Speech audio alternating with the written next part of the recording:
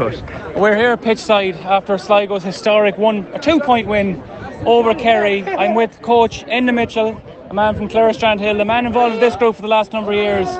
Enda, has the heartbeat come down yet? Sum it up. No. It's surreal to be on a pitch, to think that you're preparing for an All-Ireland final the following week.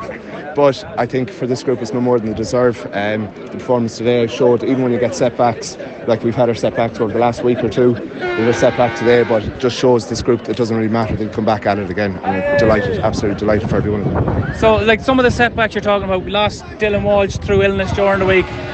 Canis was named the player of the province during the week, and then he goes off after about 8.5 minutes with what looks like a shoulder or collarbone injury, and then you probably have to bring in guys for impact earlier than you thought you'd have to, like Josh Flynn, and even he got injured coming off. They're the setbacks you're talking about. Huge resilience in this group. Yeah, like the Dylan one, I think a lot of people know Dylan's story, and like we're all thinking about him, and we're delighted to hear that he's coming through the right side of it, and hopefully, you know, if all going well, he might be beside us on the sideline or something next week, hopefully.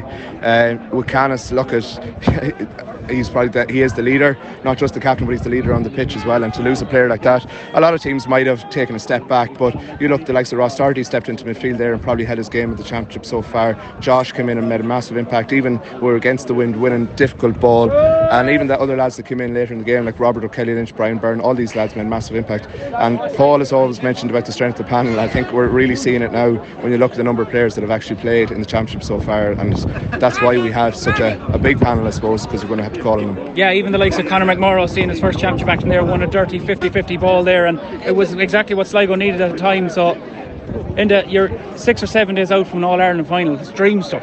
Yeah, it is, and I suppose we have to get back. I suppose we'll enjoy it this evening, tomorrow morning, start planning again for next week. We'll know who we have, I suppose, by the end of the day. It is dream stuff, but like, you don't want to get into finals just to take part. This group, I think you can see by them now, they're not going to go by half measures. They want to win and win every game. Brilliant. Enda Mitchell, thank you very much. Cheers, Colm.